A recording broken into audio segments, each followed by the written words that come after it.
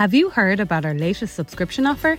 Subscribe to an Irish Examiner annual subscription today and receive a free pair of OneSonic earphones, valued at $79.99. Stay informed with our award-winning journalism and enjoy your favourite podcasts in premium sound. Visit irishexaminer.com/earphones to subscribe now. Hurry, this offer won't last long. Terms and conditions apply. Offer available while stocks last. I'm Sandra, and I'm just the professional your small business was looking for. But you didn't hire me because you didn't use LinkedIn Jobs. LinkedIn has professionals you can't find anywhere else, including those who aren't actively looking for a new job, but might be open to the perfect role, like me. In a given month, over 70% of LinkedIn users don't visit other leading job sites. So if you're not looking on LinkedIn, you'll miss out on great candidates like Sandra. Start hiring professionals like a professional. Post your free job on linkedin.com/spoken today. Ready to pop the question and take advantage of 30% off? The jewelers at BlueNile.com have got sparkle down to a science with beautiful lab-grown diamonds worthy of your most brilliant moments. Their lab-grown diamonds are independently graded and guaranteed identical to natural diamonds. And they're ready to ship to your door. Go to BlueNile.com to get 30% off select lab-grown diamonds. That's BlueNile.com for 30% off lab-grown diamonds. BlueNile.com.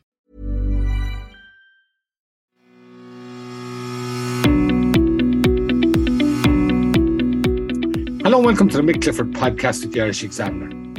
Now, on 19th of July 1991, County Louth farmer and father of 7, Tom Oliver, was kidnapped by the IRA. He was tortured, shot in the head, and his body dumped on the northern side of the border. Provisional IRA claimed he had been an informer, but that is vehemently disputed by his family. The murder sparked outrage on the tight-knit Cooley Peninsula. Tom Oliver had been a popular local man, and despite some support for the Provost campaign in the area, this was seen as an outrage. For instance, a protest march against the Provisional IRA was organised, and many community ties were sundered as a result of what had happened. Beyond that, Tom Oliver's murder was unremarkable by the standards of the time. Now, of course, every violent death is an unspeakable crime, but there was a lot of it about then, driven primarily, but by no means exclusively, by the IRA. Nobody was ever charged with Tom Oliver's murder, and it seemed it would go unsolved. Then, nearly 20 years later, it re-emerged in, of all places, a tribunal set up to investigate Garda collusion with the Provost. A British agent, known as Kevin Fulton, told the inquiry he knew about the murder and how it had come about. He also implicated another British agent known as Stakeknife, who has been widely identified as a former senior provost, Freddie Scappaticci. And it should be noted for the record that Scappaticci denies being Stakeknife. Another figure who was asked about the murder at the tribunal was former Assistant Chief Constable of the RUC and current Garda Commissioner, Drew Harris.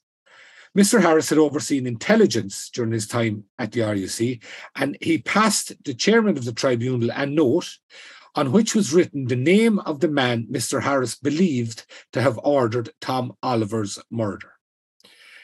As a result of this and other developments, An Garda Síochána instigated a cold case review in 2017. The following year, the Garda team asked the PSNI for cooperation on the matter. They were told that anything to do with the Tom Oliver murder was being handled by a special investigation called Kenova, which was set up to investigate the activities of Stakeknife / Capatici. This was being headed up by a chief constable from Britain, John Boucher. Now, as a result of being told this, the Gardaí handed over all they had gathered to the British investigation. And it would appear nothing much has happened since, certainly in terms of any results. Why that appears to be the case is something that has been bothering my guest today. That's retired Chief Superintendent John O'Brien, who is very familiar with the case.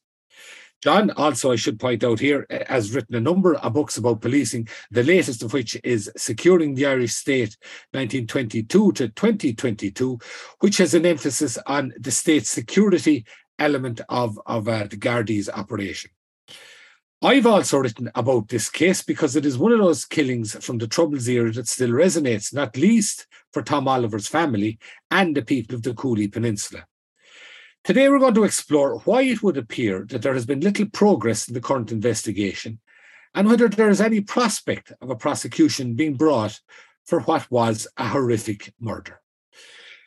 John O'Brien, you're very welcome to the podcast. Thanks, Michael. John, when Tom Oliver was murdered, you were in the prime of your career in An Garda Síochána, and I'm sure it's an event you recall very well. What was the reaction like? Well, the reaction in Cooley was quite remarkable, Michael, because remember the Cooley Peninsula, which is that narrow peninsula that juts out into the Irish Sea, and it's literally on the borderlines between north and south, is a homogenous community where everybody knows everybody as by and large. And by definition, everybody knows more or less what's happening in that particular area, just like your hometown or mine. There are very few secrets. So following the killing of Tom Oliver, the community largely, maybe not exclusively, split in two halves. Those who were absolutely horrified, outraged by the killing of Tom Oliver and blamed it on the people they knew who were associated with the Provisional IRA in Cooley and generally in the Newry, South Down, County Louth, South Armagh area. So that split the community down the middle, and it was a very obvious sign of how knowledgeable it is that people are in the country, and they were outraged at the killing and the manner of the killing, because we do recall, Mick, that a local priest said it looked like, apart from him being shot in such a savage way, 6 bullets in the head and every bone in his body, the priest said looked like it was broken. This was a horrific crime. And of course, we all recognize that the Provisional IRA maintained their grip on the communities, particularly in the border areas, through fear, intimidation and killing when they deemed it necessary. And of course, at the heart of this is the extraordinary stories of the British agents who had infiltrated the Provisional IRA, and the other one who had been co-opted by the British, Scapitici, that you mentioned already, as an agent of the British Army for many, many years. Okay, and we'll bring it forward to that. So that was the murder, as you say, horrific event, one that impacted massively on the local community. And I think it's fair to say on people in the South in particular, generally. And Tom Oliver was a highly regarded man, and this was seen as a savage element of the Provo campaign. It would also appear, as you say, in terms of a close-knit community, local people would have had a fair idea of those who were involved, if not directly involved in murdering the man, then certainly in the wider operation on behalf of the Provos. That was that. It was unfortunate, like literally thousands of other deaths. We move it forward. There's a ceasefire in 94, an ultimate ceasefire in 97, the Good Friday Agreement. And unfortunately, like an awful lot of killings, this seems to be consigned to history. Then we come forward to the Smithwick's Tribunal. This was set up to investigate whether or not there had been collusion with, I think, one individual in particular, and then expand a small bit, Gardaí who were based in the Northeast, and whether or not they'd been involved, particularly in an incident in which 2 senior RUC men had been murdered in a car bomb. In the course of this man, Kevin Fulton, that's the name he goes by, a British agent who'd infiltrated the IRA, gave evidence. And he brought it to the tribunal's attention. What did he have to say, John, in terms of his version of what happened around Tom Oliver? Kevin Fulton stroke Peter Keeley. Kevin Fulton was his AKA. He actually joined the British Army about 10 years previously, and then he was given a strategic discharge from the British Army and with the mission to infiltrate the Provos in Newry and County Louth area. And he succeeded in doing that. And he tried to make a linkage in his evidence. Now, this was subsequently withdrawn in the High Court by the Smithwick Tribunal when it was challenged. But he tried to make a linkage between a sergeant serving in the Guards at that time and the killing of Tom Oliver, i.e. that this particular sergeant individual was somebody who was operating as an aide, as a collaborator with the IRA and so on. Now, his story in that regard was so implausible. And he also went on to give a rather fantastic idea of how the kidnapping took place, i.e., he said 2 kidnappings had taken place, and that he had driven the kidnapped van that had conveyed Tom Oliver on the first occasion. Of course, nobody now believes that there was more than 1 kidnapping, and the unfortunate Tom Oliver did not make a return for a second kidnapping. Now, Perhaps it's good for our audience to remember that Kevin Fulton, like any other agent, has a series of handlers and there's a hierarchy that sits above him. So it would be wrong to think of Kevin Fulton as an individual who is suddenly operating on his own in the border area. He is part of a system, of an apparatus. And part of that system does require agents to, A, not to engage, certainly in our jurisdiction, in criminal activity, and B, or maybe A, to inform their own handlers and their controllers in advance of any serious crime coming down in order to preserve and save life. Now, there are serious questions around whether those norms were observed in relation to him. So he raised this here at the Smithy Tribunal. And incidentally, and it's very important, the Smithy Tribunal had no remit in relation to the Tom Oliver killing. I'm not saying that Tom Oliver's killing, because it was a huge assault on his family and his friends, his neighbours, his cousins, shouldn't be investigated, but it was no part of Smithy, and it was introduced literally as an attempt to smear this particular sergeant because the other strands of evidence were not forthcoming in relation to making a linkage. Okay, so what I take from that, John, is that Kevin Fulton claimed he was present at the first, as he had it, of 2 kidnappings of Tom Oliver because Tom Oliver was suspected by the provost of being an informer. Now, as you say, I don't think anybody takes that as at face value that there were 2 kidnappings. But what it does do is raise the possibility, if not probability, that Fulton was present at the kidnapping or certainly had detailed knowledge about it. And that in turn raises a question as to if that was the case, surely he would have informed his handler that there was a plot in some capacity or other to kill Tom Oliver, or at the very least, that Tom Oliver was regarded as being under suspicion by the provost. Yeah, that would be a normal deductive thing if you were looking at this, I guess, through normal eyes. Now, Fulton himself has written a book which he graphically describes the kind of the scenario, the modus operandi of operating as an undercover agent. Now, in that, he very conveniently forgets the Tom Oliver incident that is described so graphically and completely at the Smithy Tribunal. But he deals with that particular point you made, Mickey, is, would it not be the job of the agent to, when an egregious crime is going to be committed, to inform his handlers? Now, quite often he says that time didn't allow, or B, he informed his handlers and they allowed the operation to run because at that stage, the enemy was the Provisional IRA, and all means fair and foul would be used to either discredit them or to undermine the organization.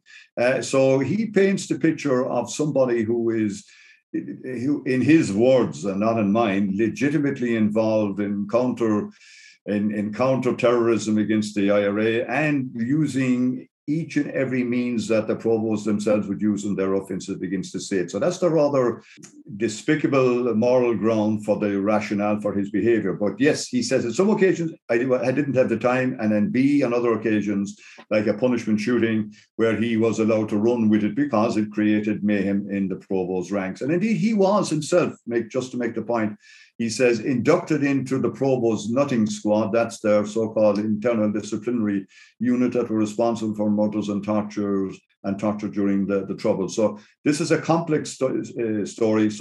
And that's his own explanation for it. But he forgets, in his book, to mention the Tom Oliver incident that he described so graphically to Smithy. Okay, one way or the other, as you say, he told the sworn tribunal he had some involvement and some knowledge around Tom Oliver. A second man in that respect that is understood, and I think Fulton implicated him as well, is our other agent, Stakeknife. And this, as I say, is believed to be Freddie Scappaticci, who denies that it is him. But Stakeknife was, within the operation of the British Army, also a member of this nutting squad, which effectively was the IRA squad that tortured and extracted confessions from suspected informers. Stakeknife was also understood to be knowledgeable of and perhaps physically in the vicinity where Tom Oliver was abducted and taken to. Yeah, the suggestion, Mickey, is that Stakeknife was part of the reception committee that was available to execute Tom Oliver at the other end. He was abducted from his farm in Cooley, and then he was taken across a route into South Armagh. And the suggestion is at the Smithy Tribunal by Kevin Fulton that Stakeknife was part of the reception committee. And of course, he would have been part of the execution squad, is what he did. Just to maybe to help our listeners a little bit in relation to the overall structure is, you mentioned earlier on Operation Canova, which sounds like a great big mouthful, but just... Well, I was going to come to that soon, John, just in terms of chronologically keeping it. We now have, from Smithick, we have Fulton, we have the possibility that Stakeknife, both of whom, remember, are British agents, and even if they did not inform their handlers prior to this so-called operation, they certainly would have knowledge subsequent to it as to what had happened. But you have the two of those. Now, the third individual to appear at Smithick was, in his policing capacity, Drew Harris. By then, he was the assistant the assistant chief constable in the RUC in charge of intelligence. Through that role, as anybody in his position would have, he had cultivated great intelligence sources. And as a result of those, he believed he knew, through his intelligence contacts, who had ordered Tom Oliver's killing. He wasn't willing, and I suppose perhaps in the circumstances it wouldn't have been appropriate to publicly name that individual, but he did hand the name over to Judge Smithick at the tribunal. That's correct, isn't it, John? Hey, I'm Ryan Reynolds. At Mint Mobile, we like to do the opposite of what Big Wireless does. They charge you a lot. We charge you a little. So naturally, when they announced they'd be raising their prices due to inflation, we decided to deflate our prices due to not hating you. That's right. We're cutting the price of Mint Unlimited from $30 a month to just $15 a month. Give it a try at mintmobile.com/switch. $45 up front for 3 months plus taxes and fees. Promo rate for new customers for limited time. Unlimited more than 40 gigabytes per month slows. Full terms at mintmobile.com. If you thought the only way to get a more defined jawline with natural-looking results was through surgery, think again. Juvederm Volux XC is a non-surgical injectable gel filler that improves moderate to severe loss of jawline definition and can help you achieve natural-looking results with little downtime. Even better, this improved definition lasts up to 1 year with optimal treatment. No maintenance required. Improve jawline definition for a smooth, sculpted look with Juvederm Volux XC. For important safety information and to find a licensed specialist, visit Juvederm.com. That's JUVEDERM.com. Not for people with severe allergic reactions, allergies to lidocaine, or the proteins used in Juvederm. Common side effects include injection site redness, swelling, pain, tenderness, firmness, lumps, bumps, bruising, discoloration, or itching. There's a risk of unintentional injection into a blood vessel, which can cause vision abnormalities, blindness, stroke, temporary scabs, or scarring. Talk to a licensed specialist to find out if it's right for you. Yes, and that's in the transcript of the tribunal, I think his evidence was read into the record on the 18th of October 2012, so anybody can verify and see exactly what he said. But yes, he was asked a direct question by counsel is, did you make that information available? Excuse me, did you make that information available to the Garda Síochána? And he said yes. And he went on to say something else which is quite important. He says, yes, because the crime happened in their jurisdiction, not his exact words, but that's exactly the impact of what he said. So it went to the guards because the murder and abduction of Tom Oliver was their responsibility. Quite different from what he said at a later stage, and we'll get there in turn. But just for our listeners, Drew Harris was the chief contact or the chief operator on behalf of the chief constable of the PSNI in relation to all intelligence matters within the PSNI. Very big brief. He was the contact with MI5, again, quite a legitimate role from where he was. He was in charge of all covert operations. So that's all undercover operations. And he had, more particularly for what we're talking about now, he had particular responsibility for legacy, both inquests and inquiries. And he had direct liaison with the historical inquiries team, which was a team running before Operation Canova came along in the north, looking at the old murders, the legacy events. And he told us at the tribunal that there was 3,260 and 260 deaths during the Troubles and 747 murders post the Troubles. And he indicated to Smithick, as well as giving his story on who killed or gave the orders to kill Tom Oliver, he gave that as his background. So he is a uniquely qualified individual with regard to the very dark history in Northern Ireland from either a murder or a collusion, all of the legacy issues. Drew Harris was the man with the information. Yeah, in the capacity he served. So we now have a scenario, moving that on from post-Smithick, we now have a scenario where two British agents certainly seem to have information in relation to the murder, and Drew Harris, he was still in the PSNI at the time, through his role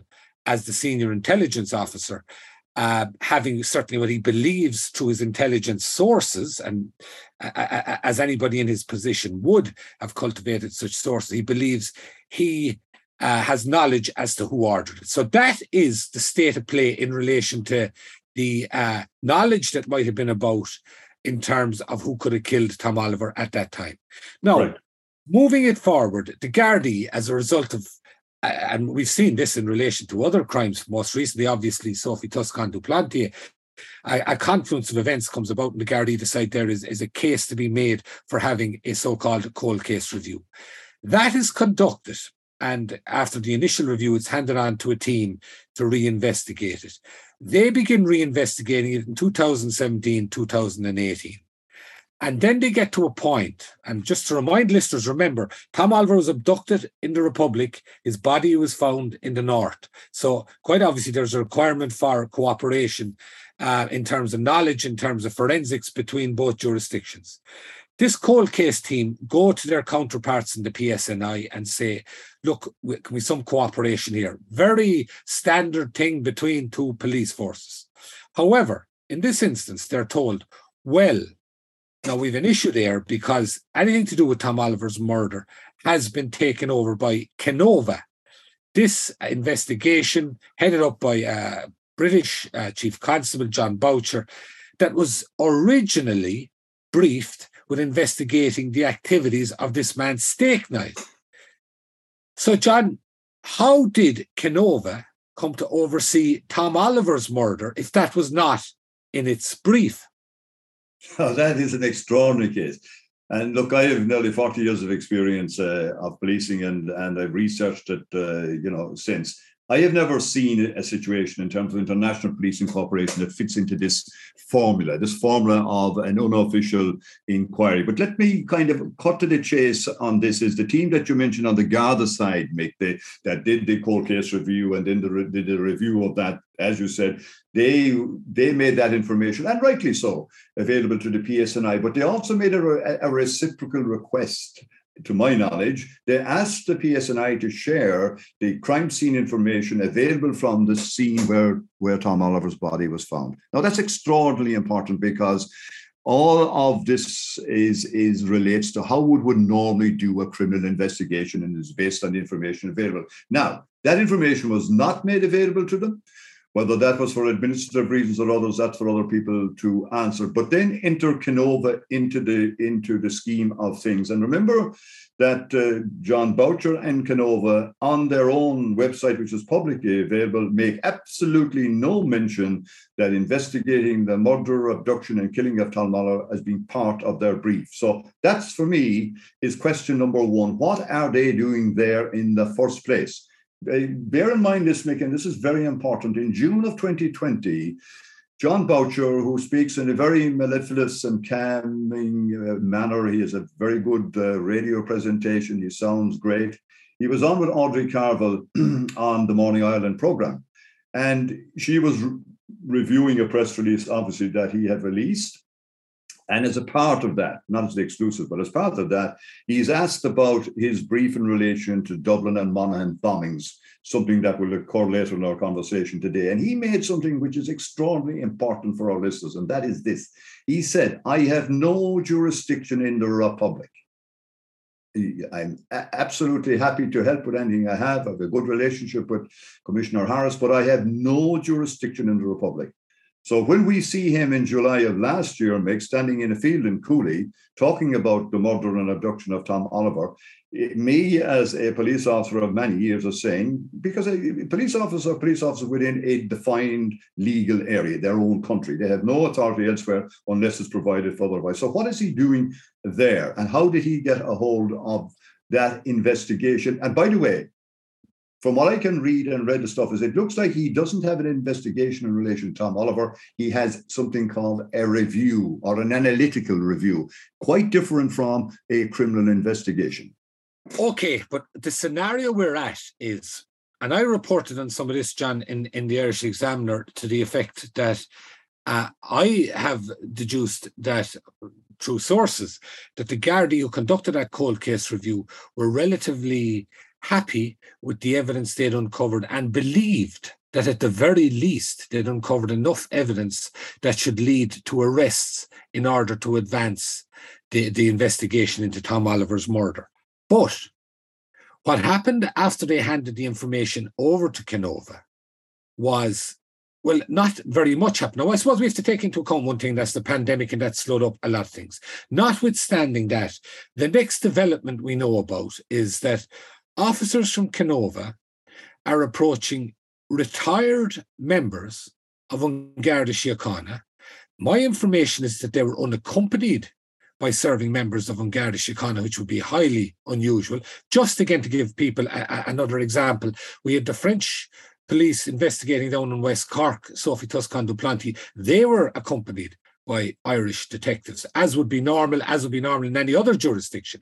Yet it would appear these British detectives showed up to at least two retired Gardaí, introduced themselves and said they had the nod, or they had the permission from the Commissioner's office, and wanted them to answer some questions. Now, two things arise there for me, John. First of all, that seems highly unusual way of doing business. And secondly, whatever relevance the information these Gardaí have, could it be anyway central to uncovering or furthering the investigation into Tom Oliver's death? Yeah, look, first of all, I think your sources are probably very accurate in that regard, that this is what happened. These guys turned up on the doorsteps of people around the country in the Republic, former Garda officers. By the way, they did the same thing, and I know this to my own knowledge too, with RUC officers in the north as well, that they arrived on the door looking for information and contact. It is, point you made it is highly irregular. There is a proper system for doing that. And later on in this interview, we can come back to what that looks like. But they have taking John Boucher's words himself, is they have no legal authority in this jurisdiction. But as you said there, Mick, it appeared like that they had the nod, that's not my quote, in relation to, from Drew Harris, from the Commissioner, it was okay to do this. But I also know that some of the guards involved sought from their newfound friends, fine, look, we think it was a horrible crime, and of course the perpetrator should be punished for it. But tell me something, can you demonstrate to me that you have the authority of the Commissioner on Garda Síochána to do this? Now, as far as I know, and open to correction if somebody else can tell me, that affirmation was never presented to the guards that they sought, the retired guards. In written form? In any form other than verbal. And you and I know how good a verbal promise is, yeah? Yeah, and the reason that I'm putting a small bit of emphasis on this is you mentioned, I think it was in the 30th anniversary of Mr. Oliver's murder. There was this press conference in the Cooley Peninsula involving John Boucher, and a certain emphasis was put, or certainly was taken by the media at the time, that these retired Gardaí, whatever they knew was key to this, and they weren't cooperating. And as a result of that, a number of politicians came out and made noise, Irish politicians in this state, suggesting, Gardaí should cooperate. And my investigation into any of it, John, suggests to me that whatever these retired Gardaí may know, it's pretty peripheral to the crime that was committed. Absolutely right, Michael. I mean, let's be very clear on this is, unambiguously, the crime was committed by self-admission by the Provisional IRA. That's point number one. Number two, there are three individuals who know more about this crime than any retired guard could ever know about it. One is now Commissioner Drew Harris of the Garda Síochána, got that information legitimately as part of his duty for the Police Service of Northern Ireland. The other one is quite obviously Kevin Fulton and Peter Keeley.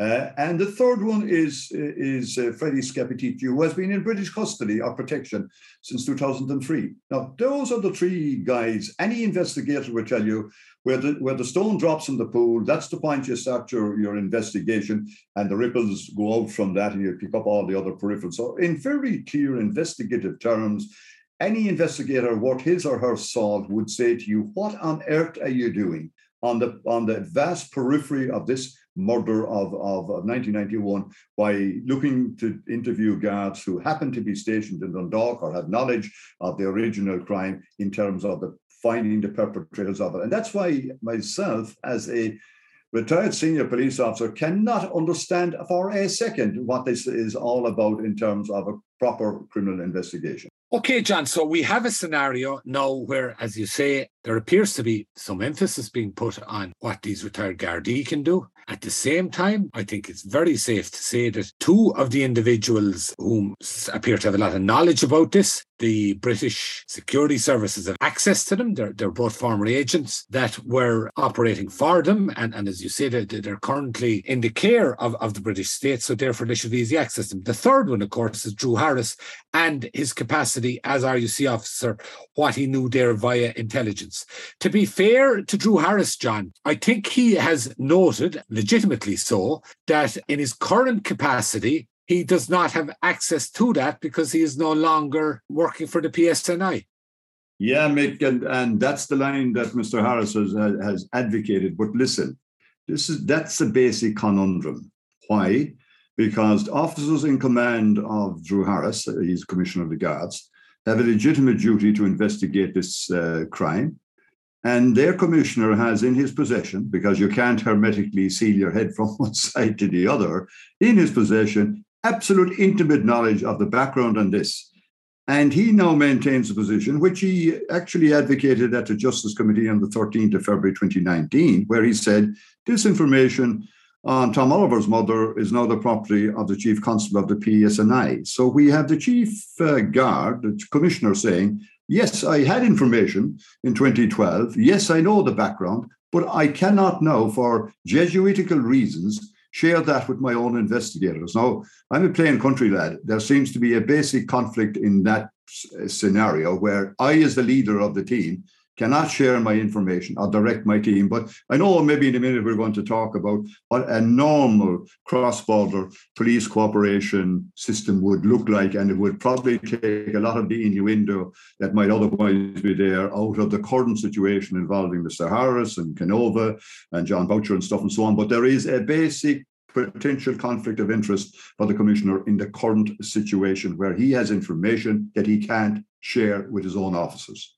Okay, but one other way of looking at it, John, is the information is in possession of the PSNI, which can pass it on to Canova, which is also operates under the British flag, if you want to put it that way. So that of itself can go towards the potential of investigating this murder, along with the information held by the two British agents. Yet, despite all that, it would appear that there is still very little advance in terms of getting towards the prosecution.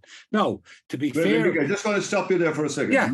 No. You see, the basic problem is that Canova, as in the words of John Boucher in June of 2020, Audrey Carville, has no jurisdiction in the Republic to do anything here. None. Nada. Right. He has no jurisdiction. So without jurisdiction, which can easily be achieved, by the way, this is not a kind of a trick question. So any of the Canova-related activities from a criminal investigation point of view have no standing. They have no locus standing in the Republic because John Boucher and his British police officers had no jurisdiction here. So that's the one that defeats that proposition from the point of view of a logical way forward. But there's a way it can be handled, and we'll get there shortly. Okay, I might just put in here in terms of when I was researching a lot of this, I was in touch with Canova, and the following statement was given to me attributable to Canova's lead, former Chief Constable, as he described, John Boucher. And this was the statement: our investigation into the murder of Tom Oliver is wide and far-reaching. We are keen to speak to anyone who might have information which can help us establish the truth of what happened to him and who was ultimately responsible for his death. I am sure all those connected with the various investigations that have occurred since Tom was killed would want this remarkable family to have at least a peace of mind knowing what happened. Anyone who has met the family or knew Tom would want them to finally know what took place. And I think nobody would disagree with that. But the question is outstanding as to now, 4 years after they received the information from Garda Síochána and with the access they would have to the former British agents, why it appears it has not been advanced. Now, John, I want to come to the political context, but just before that, if this were, as you say, a normal cross-border cooperation between the two police forces, how would it be conducted? Yeah, very simply, Mick, and I'll be quite quick on this one, is the first thing is that there's nothing wrong with police-to-police information exchange, where they talk to each other on matters, and though that's subject to certain rules. And it's principally carried out through international networks like Interpol and Europol, the Schengen system, and bilateral exchanges, which would be the case between North, South, and East. Yeah. And by the way, I was the head of Interpol and Europol in Ireland, and I sat in Europol for 7 years in The Hague. So I sort of know a little bit about how the international cooperation works. In an ideal scenario, both jurisdictions would form a joint investigation team.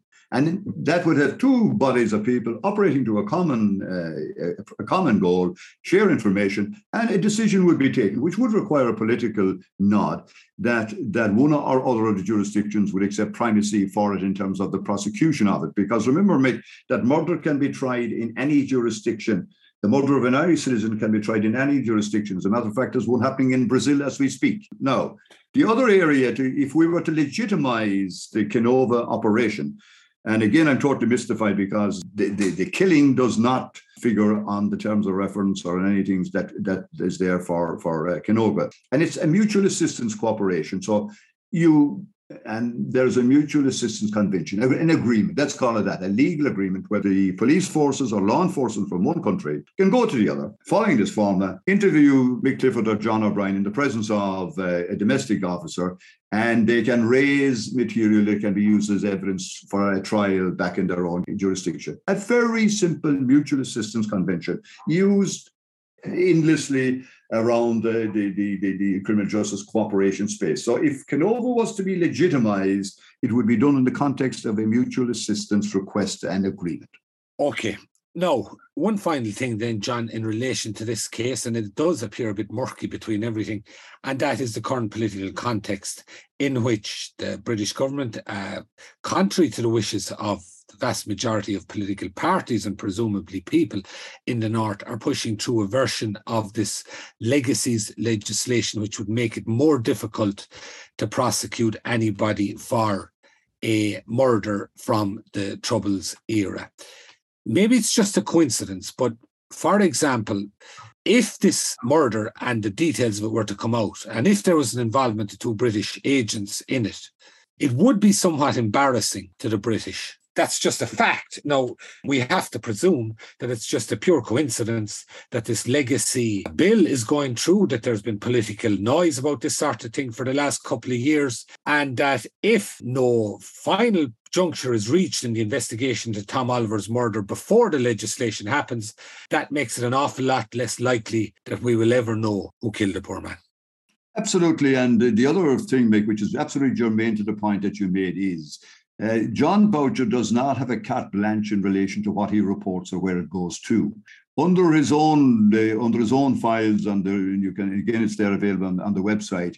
Any information that's prejudicial to public interest, national security, economic well-being, or the prevention or detection of crime in Great Britain can be barred from any publication going forward. And that means that there is a fatwa. There's an absolute roadblock with John Boucher, despite all his wonderful mellifluous words. He has to get Cabinet Office approval for any report that he's submitting. And he has spoken very eloquently about having a public-facing report, but it is a conditional public-facing report. It has to be vetted by the Cabinet Office. It has to be approved by the Chief Constable of the PSNI. So this whole business of Boucher in relation to the unfortunate Tom Oliver, and I feel really sorry that his family may be exploited in this whole business, because of course the grief of his killing lasts down through the years, but Boucher does not have a carte blanche. He is not independent, and it's not even clear if what the investigation is running is actually a criminal investigation, because he has no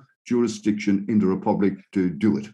Absolutely, and there is no suggestion other than that John Boucher is doing the utmost he can to solve this murder within the constraints that are there. And he has emphasized that time and again, and he's definitely a man to be taken at his word. However, the point you're making, John, the ultimate outcome of that is, were it decided at a political level in the British government that it was not in the public interest to publish this, for example, because it would expose, for example, the operation of British agents within the IRA, you would then have a scenario whereby this man, Tom Oliver, was murdered, brutally murdered by the IRA, yet the British government would determine that it was not in the public interest that it be discovered who exactly killed the man.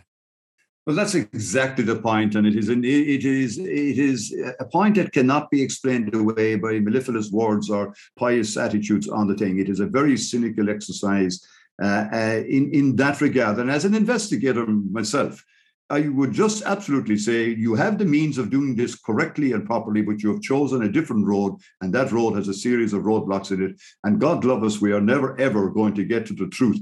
We know the Provisional IRA killed the unfortunate man. That's where the story starts.